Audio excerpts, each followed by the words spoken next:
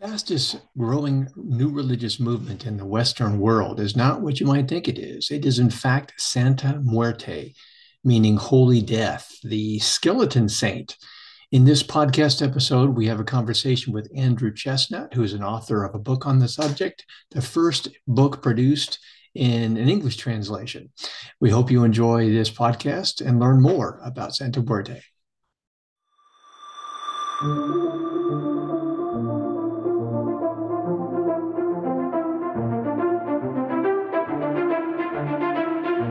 This is the Multi Faith Matters podcast. I'm your host, John Moorhead.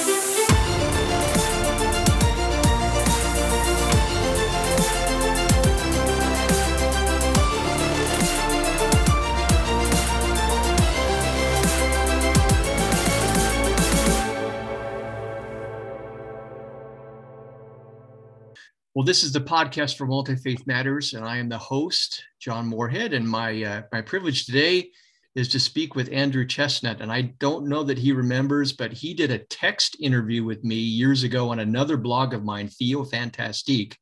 But he's back today. And Andrew is professor of religious studies at Virginia Commonwealth University. And he is the author of Devoted to Death, Santa Muerte, the Skeleton Saint, which we're going to be talking about today. This is the first academic study of this topic in English. Andrew, welcome to the program. John, thanks for having me. And yeah, I do remember many years ago the text interview we did. Yes. It was. Yeah. And you came up on my radar again, and I thought this needs to be explored in a conversation, not just text. Do you have any other academic and biographical details that might be relevant to put in here? Well, actually the book is now in its fifth translation. Wow. The Italian just came out last month. And actually on Thursday, I'm doing another podcast interview in Italian for the first time. But yeah, in general, I'm a specialist in the religious field of Latin America. I also have a book on the Pentecostal boom in Brazil and on religious competition, but a religious competition in Latin America. But for the last 13 years now, it's basically been all Santa Muerte. Oh, fantastic. Well, it's an exciting topic. I have your book on order. I haven't been able to get a hold of it, but you pointed me towards a website. Folks can look in the podcast notes and description for a link to the book and the website and all kinds of material for follow-up. We'll only be able to scratch the surface today.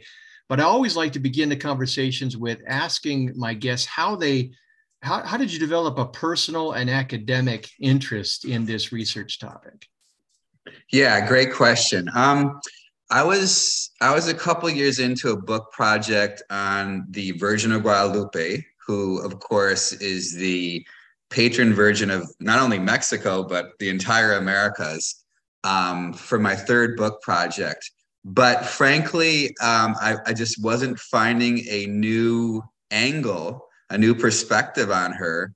And in this context of kind of research malaise, in March 2009, I see the news that the Mexican government had sent the Mexican army to the border with California and Texas to raise some 40 Santa Muerte altars. Now, I've been going to Mexico since the early 1980s. My ex is from Mexico City. My current wife is from the western state of Michoacan. And so I knew who Santa Muerte was, but when I saw that news, I had no idea why the Mexican army felt compelled to, or the Mexican government felt compelled to destroy her altars. So I did a quick Google search, and I found out that the then administration of President Calderon of the conservative National Action Party, the PAN party, which is closely related to the Catholic Church in Mexico, had fingered Santa Muerte as religious enemy number one, as kind of a narco saint of the Mexican drug cartels, and was basically doing the bidding of the Catholic Church in ridding her altars on the U.S. border. So I thought that was really intriguing. I also saw that the academic literature in Spanish was very thin and in English non-existent. So I took a couple of weeks to consult with colleagues, friends, family members. and decided that I would at least temporarily turn my back on Guadalupe and dive into a new book project on Santa Muerte with the goal of publishing the first academic book in English, which I did. The first edition of Devoted to Death, Santa Muerte, the Skeleton Saint, came out in 2012, and then the second edition in 2017. And here I've got this is the second edition. Oh, fantastic. So yeah, that was the catalyst, the news of the destruction of our altars in March of 2009. In reading some of the materials that you sent me a link to, it looks like other scholars have started to enter the fray. Is it becoming, I don't know, common probably isn't a good term, but are there more scholars who are interested? Oh yeah, definitely. I have a top-notch research partner, British anthropologist Dr. Kate Kingsbury, who's at the University of British Columbia in Vancouver, who has quickly become one of the leading authorities on Santa Muerte, published many articles. There's a number of Mexican sociologists and anthropologists. So yeah, I'm not the only one.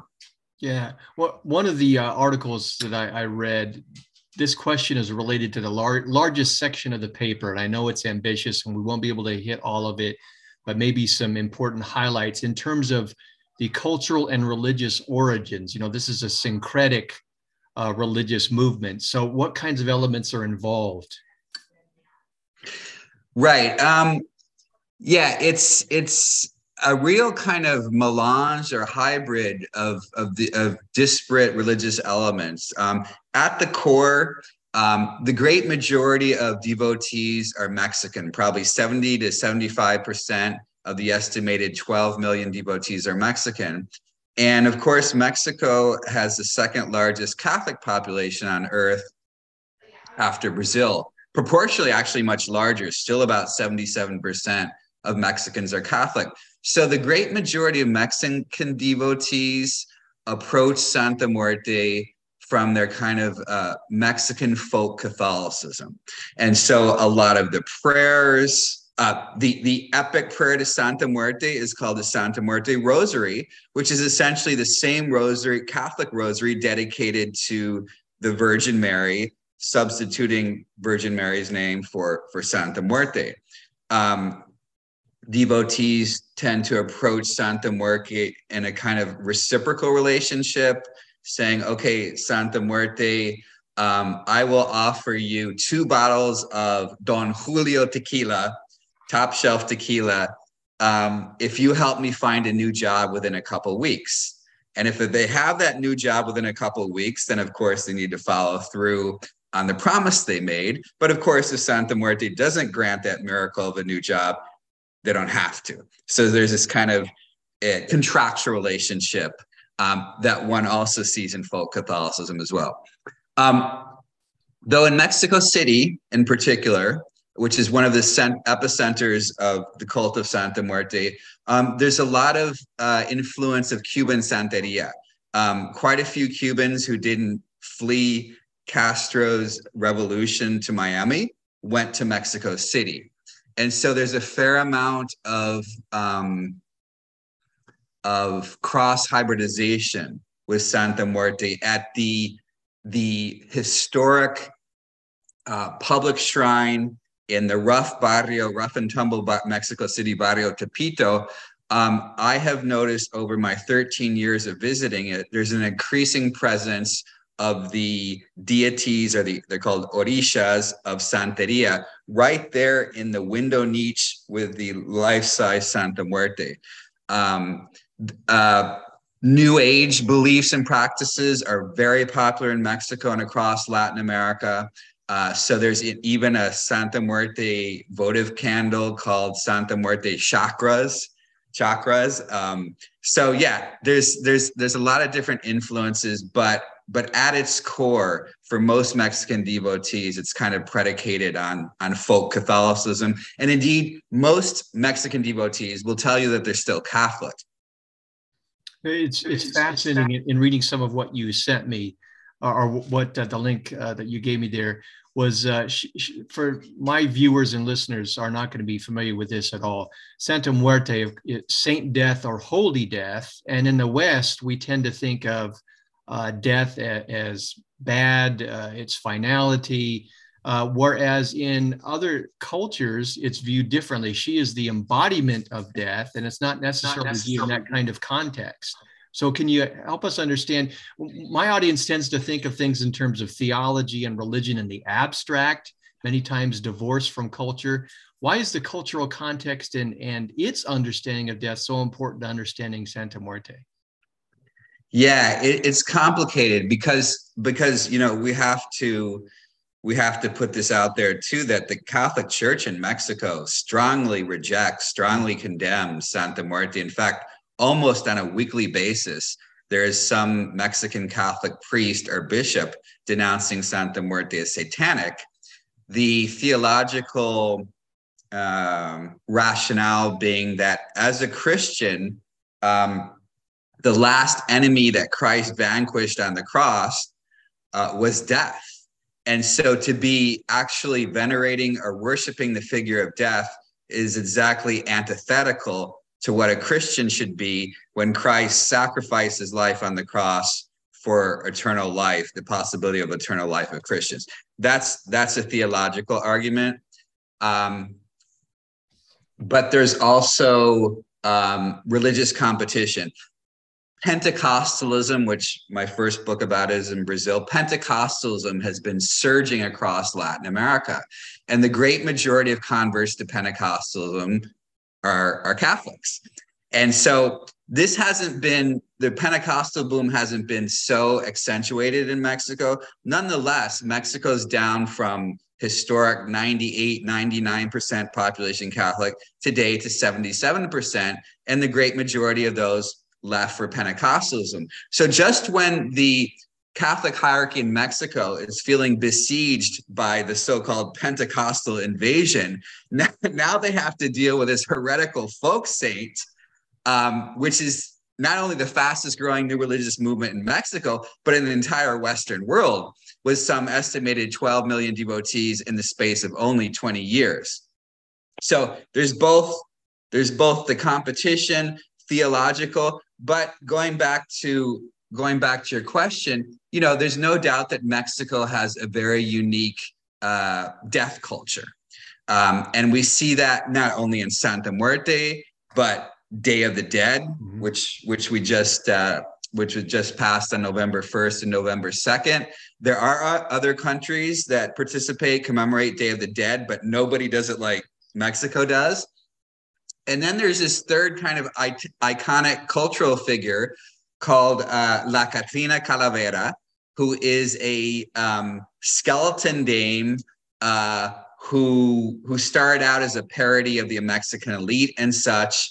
And she's kind of ubiquitous at Mexican restaurants. You even see her at at Santa Muerte altars and such. And I think if we see the just immense popularity of the recent Pixar Disney movie Coco, which broke box office records in China, we see that Mexico really has something going on here with their unique death culture.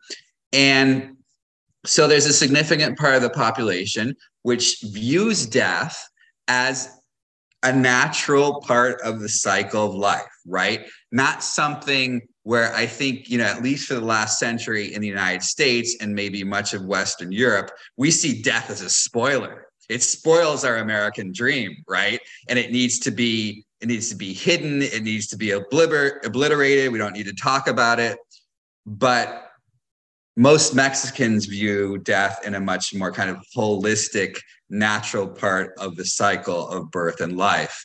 And indeed, there are more and more Americans and Western Europeans who are starting to rethink and adopt this kind of more holistic view of death as well. In fact, there's a movement called the Death Positive movement, led mostly by young women professionals who work in the death industry, primarily in the UK and the US. So related to that, just a little follow-up there. We have the luxury in the United States of keeping death in the closet, yeah, whether it's through the funeral industry or longer lifespans and this kind of a thing. Whereas in Mexican culture, it's an ever-present reality through narcotics, violence, and all kinds of things. Is that correct? Or is Yeah, it? Although Is it I mean, even broader than that? that's true, but we certainly saw a great amount of death Oh and yeah, dying with pandemic. COVID, didn't Right. we? About 1 million dead, right? But yeah. I mean, there's no doubt. I mean, we also have to contextualize her astronomical growth has incurred in this context of terrible bad death in Mexico over the last 15 years or so, in which the only country which surpasses Mexico in violent deaths in the last 15 years or so is Syria. Mexico's more than 300,000 murders in the last 15 years. And so, this saint of death also arises in this context of this internal drug war that puts so many Mexican lives at risk. Another facet that was interesting to me is there are many powerful women. Women have powerful roles in Santa Muerte. Why is that? Yeah, that's really fascinating. Couple of reasons. So yeah, she's a female folk saint, a fierce female folk saint. And another aspect of the horrific violence in Mexico is near pandemic of femicide. On average, 10 Mexican women are murdered every day, mostly by boyfriends and husbands. And so there are a fair amount of female devotees, and I estimate female devotees probably outnumber male devotees by a ratio of perhaps 2-1, who look to Santa Muerte for protection from violent and abusive males.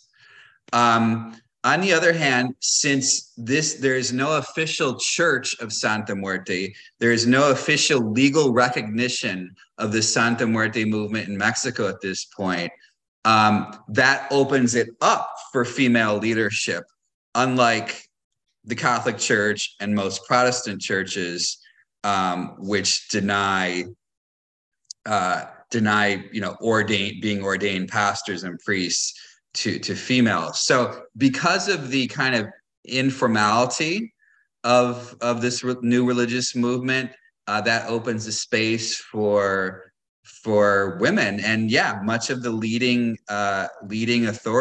figures, devotional figures in Mexico, are definitely women. We're talking about a movement that's largely based in Mexico, but it's not confined there. What kinds of geographical expressions does it have, and where does it seem to be moving? Excellent question. After the approximately 70 to 75% of devotees in Mexico, United States is probably second in terms of devotees. And they're not only Mexican immigrants and Mexican American folks. There's now lots of white and Black Americans who are devotees. I curate a Facebook group of almost 5,000 devotees, and the majority are white and Black Americans, most of whom don't speak Spanish, maybe haven't even been to Mexico. And there they are. There's even Europeans. There's been an Italian Santa Muerte Facebook group for 10 years now. There's several British groups. And so it's definitely gone global.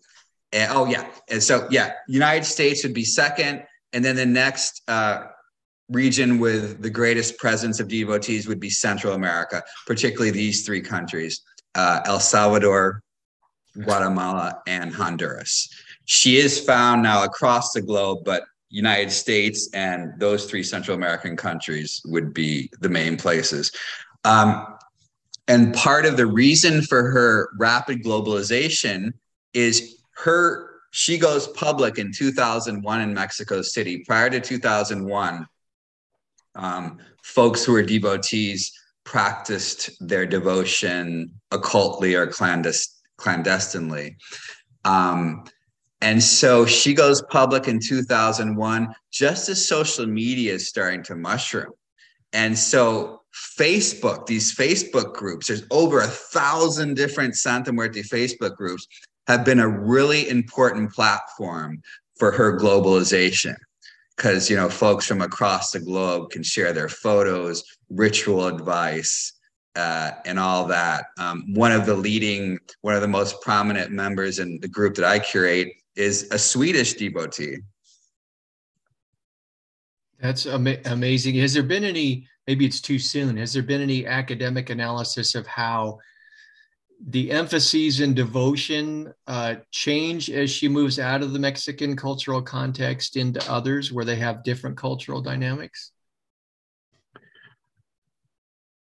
If not, that's okay. It was just no. Yeah. I'm thinking, no, they're really, I mean, this has happened so fast. Yeah. That no, there really is no specific literature, focusing like solely on non-Latino devotees, but that definitely is a gap. Yeah. Hopefully we'll see papers forthcoming on that soon. Yeah, that'd be interesting. Now, you mentioned in your own how you came to be interested in this, and we see it quite a lot in the media where media treatments go for the sensationalistic, that her devotion and imagery has been founded in association with drug violence and cartels and this kind of a thing. But that is a stereotype. It's just one expression, if I understand it correctly. So what kinds of demographic makeup do we have in her followers? Yeah, they're mostly going to be working class folks, disproportionately working class, disproportionately female.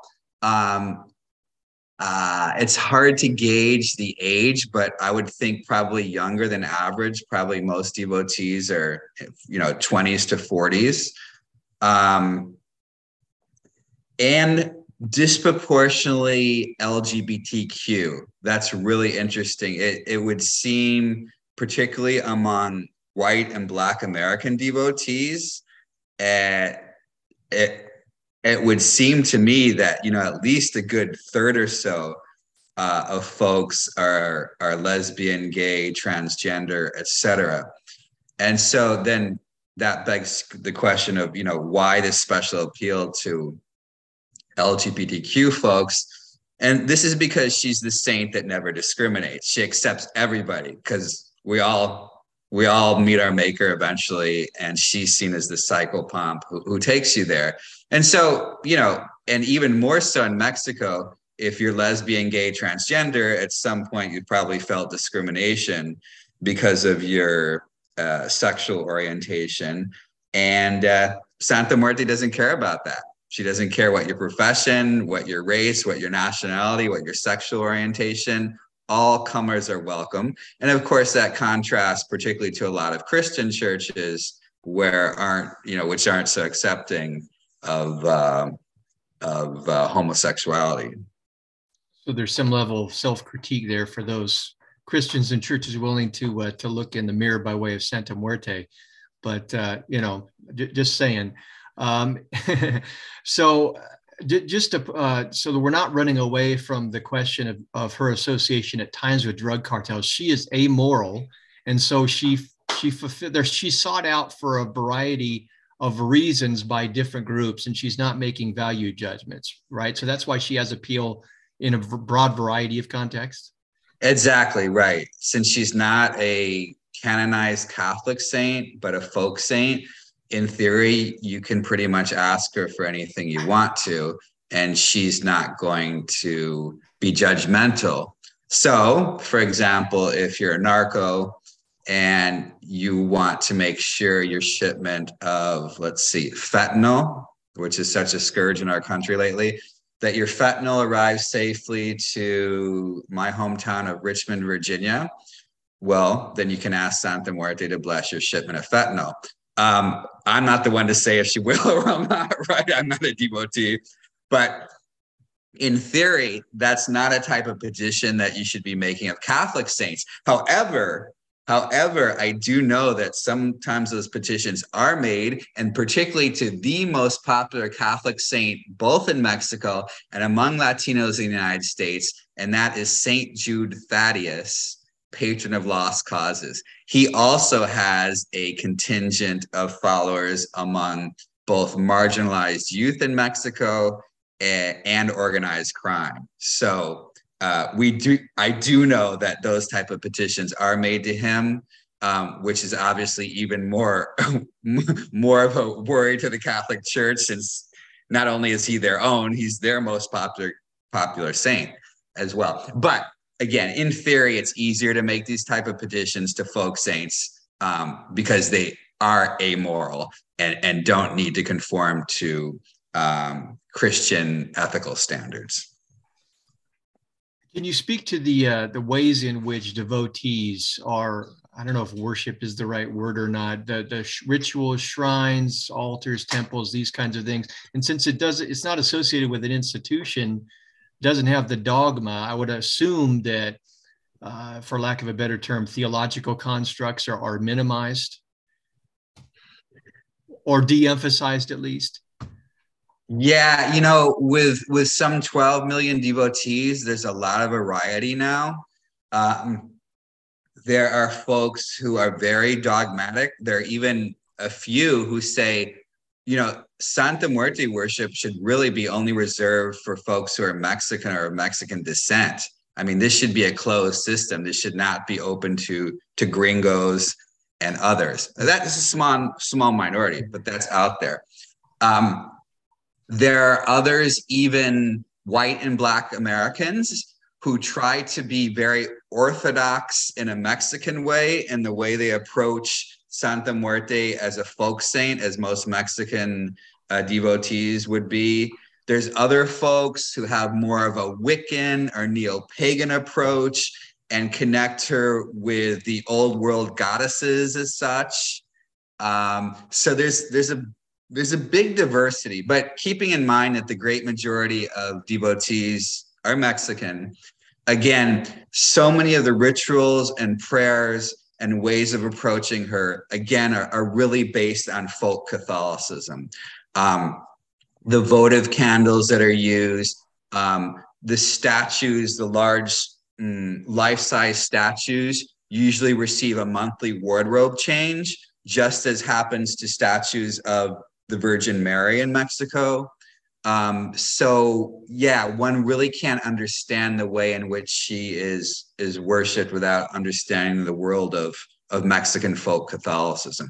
But again, lots of diversity, some folks mixing her with their Cuban Santeria, others having New Age vibes going on. So much diversity. One indicator of her popularity is sales of her votive candles. How does that compare to sales of the Virgin Mary candles in Mexico? That I can't tell you because most of the shops in Mexico, they're usually called yerbarias or sometimes botanicas. Most of the shops that sell her usually specialize in more esoteric and occult figures. So the Virgin Mary Guadalupe, for example, is mostly going to be sold at shops that really only sell Catholic saints. So I can tell you at these esoteric shops in Mexico, Santa Muerte is responsible, many of them, for over half of the sales. But I don't have similar sales figures for Guadalupe. But there's no doubt in the space of just 2 decades, Santa Muerte has become one of the 3 giants of the Mexican religious landscape, along with the Virgin Guadalupe and St. Jude, patron of the lost causes. They're the 3 giants today. I recently had an opportunity to have an advanced look at a forthcoming academic volume on how various religions around the world responded to the COVID-19 pandemic. How did the pandemic impact Santa Muerte followers? Yeah, actually, my research partner, Dr. Kate Kingsbury, and I authored a recent paper on that, which kind of went viral, at least at least for the social sciences. Yeah, they're quickly they developed in Mexico City a specific Santa Muerte COVID protection votive candle. I wish I had one here, but I don't. Um, and yeah, there's no doubt that in this context, I think almost 750,000 Mexicans died also from COVID. And so in this context, before the vaccine was developed, and half of Mexicans living in poverty, and most Mexicans not having access to standard health care, Santa Muerte steps in as a powerful figure for both protection from COVID and then healing from it. So yeah, candles were developed. People were developing new prayers specifically for protection and healing from COVID.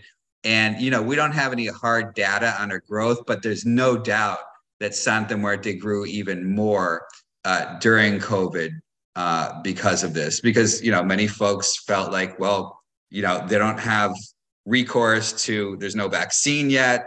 What are we going to do? We really only can look to the supernatural for protection and healing. So no doubt that was that boom time for the growth of Santa Muerte during COVID.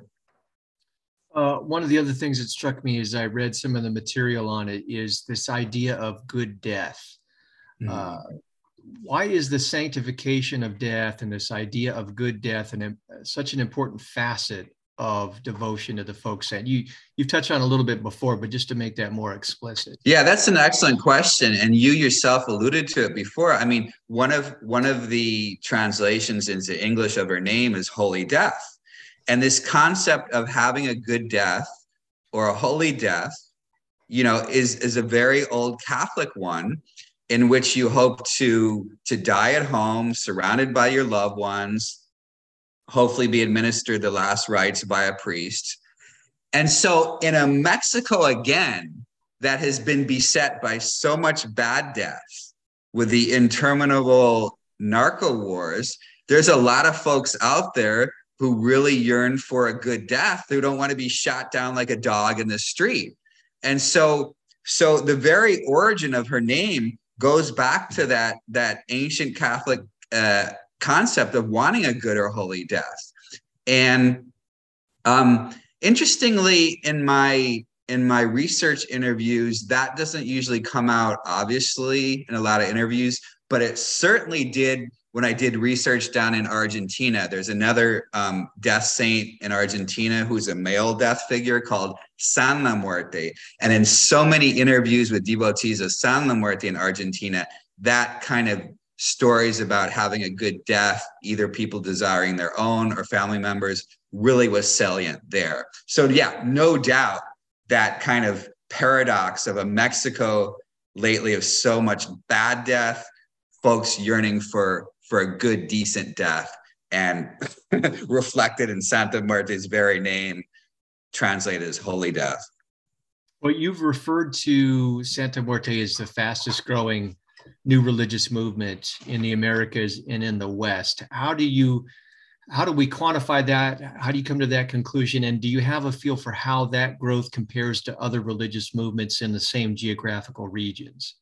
Yeah, I mean, we don't have any hard figures. I wish we did. We don't have any good Pew or Gallup surveys, for example. And so this estimate is my own best guesstimate based on 13 years of research. So, I could be off by a few million or whatever until we are able to quantify these numbers with a good solid survey.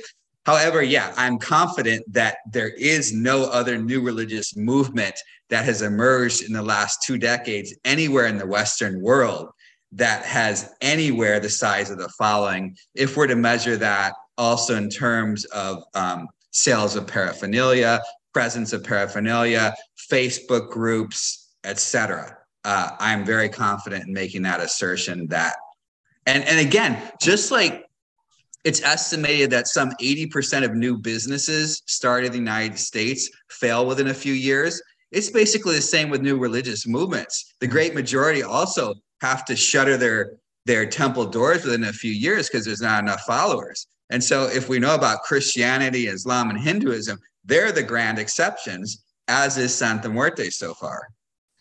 What kinds of aspects contribute to this popularity? I mean, as just in my brief look at some of the material that you made available to me, I mean, she's dealing with a facet at the center of all of our lives, and that is the end of our lives. She doesn't have dogma, so you're free to kind of take her and add elements from your own culture and religious background. What kinds of facets are making this growth possible? Yeah, I think the real engine driving her growth, particularly in Mexico, is her reputation for being the speediest and most efficacious miracle worker. I've heard so many stories about folks who used to be devotees, for example, of St. Jude, again, the patron of lost causes, and would tell me, oh, I'd spent 3 months asking St. Jude for a new job, and he just ignored me. I never got the new job. And then my friend told me, oh, why don't you try the Bony Lady? She works really fast with the miracles. And so I prayed to the Bony Lady. I got a little statue. I prayed to the Bony Lady. And within a week, I had that new job. And so there's countless stories of how fast and how efficacious she is. And because, again, these are working class folks. And so they're looking for supernatural succor that's going to help them with their daily difficulties, right? Be it financial, health, love, protection, etc. And so she's seen as the speediest and most efficacious saint on the Mexican religious landscape today. I think that dynamic also works for non-Mexican devotees, but I think it's probably even more accentuated in Mexico. I have subscribed to your email on Santa Muerte for a while, and I've read many of these stories that you put out, and it's fascinating. And the interesting thing is that many Christians would bristle at this kind of a thing, that just can't be. What's interesting to me is within our own religious tradition, we view those kinds of stories as appropriate and confirmatory, but in other religious tradition, it's out of bounds. But I think it pushes us to say, look, people are finding meaning and significance, and they believe they're getting answers to prayer. And this is something that crosses even into something like Santa Muerte. Is that correct? Well, yeah. And I can make the same argument. Again, my first work was on Pentecostalism in Latin America. And it's the same argument for Pentecostalism. Pentecostalism has been flourishing in Latin America and the global South in general. It's because a lot of folks find that Pentecostalism is providing powerful tools for them to deal with and sometimes overcome really difficult life circumstances. So Santa Muerte is not alone with that, but definitely stands out for having the reputation of being very efficacious with that. You mentioned that she is often literally demonized by the Catholic Church. I'm assuming this is the same for Protestant traditions as well. Yeah, definitely. Yeah, there's an increasing number of evangelical Protestants who have YouTube channels or blogs, also echoing the same type of rebukes that you hear from the Catholic Church. And even recently, an American evangelist went into Tepito, where the historic first public shrine is in Mexico City, to confront the godmother and owner of the shrine, and barely escaped with his hide because people were just incensed about him. Oh, what, this gringo missionary coming in, how dare him? I think there's YouTube video of that too. So evangelicals are definitely part of the denunciation. And in fact, the first full-length Mexican film featuring Santa Muerte was made by Paco del Toro, an evangelical. He might be Adventist, evangelical Mexican filmmaker, showing Santa Muerte as a miracle worker, but a demonic miracle worker. Yeah. Yes, she delivers on the miracles, but just as Satan does, right? Yeah, it's unfortunate working within evangelicalism that many times we demonize, especially certain religious traditions that make us very uncomfortable. And I can think of Wicca and paganism, and I'm as you note, Santa Muerte. But with this question, for those Christians who have the capacity to be self-critical and to look at a tradition like Santa Muerte in that light, what takeaways might we be open to about shortcomings of Catholicism, Protestantism, and so on that are making Santa Muerte religious competition is a reality. It's out there. What is it that makes her so appealing that is also critical of some of the shortcomings of Catholicism and Protestantism? Yeah, well, I think again, I'm not a theologian, Sure. and you're kind of asking me to navigate waters that are maybe they're probably beyond my purview. But I think the perspective of death as the enemy, or perhaps even satanic, maybe resonates less and less, particularly with younger folks. I teach a popular new course on death and the afterlife and world religions. And yesterday we're talking about near-death experiences. And one of the interesting aspects of near-death experiences is a lot of folks who've had them report this very positive experience. And for folks who tend to be more religious, that it was kind of very spiritual, but it wasn't necessarily, it didn't, even if they were Christians, there wasn't a specific Jesus, there weren't kind of specific Christian elements. And it led many of them, I think, to rethink their brand of Christianity. So again, I'm not a theologian, this is beyond my purview, but I don't know, some churches and denominations might want to rethink their stance on death.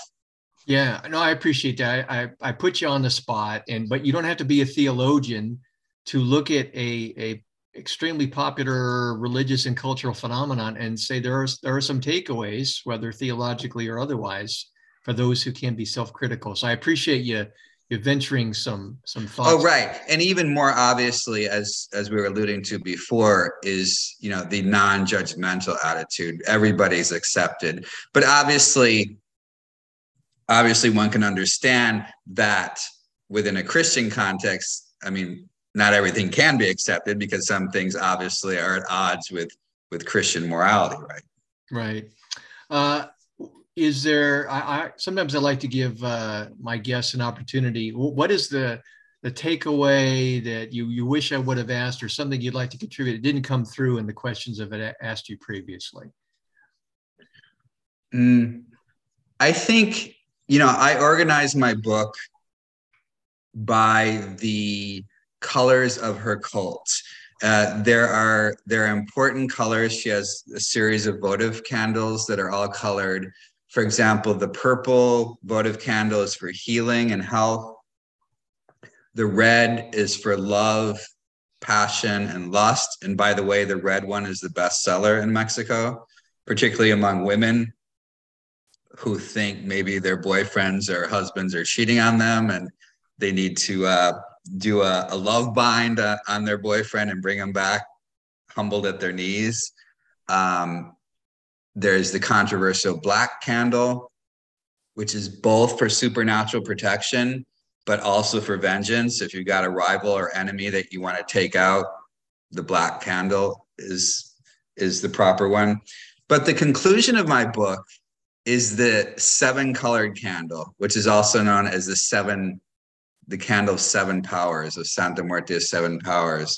And that's for folks who are looking for a miracle, not just one miracle, but miracles on several fronts. And that would be many of us, right? Who there's not just one supernatural favor that we're that we're after. There's several. Interestingly, because it's 7 colors, it's kind of become also an LGBTQ flag thing. It wasn't created or designed that way, but many LGBTQ devotees have kind of reappropriated it and repurposed it that way.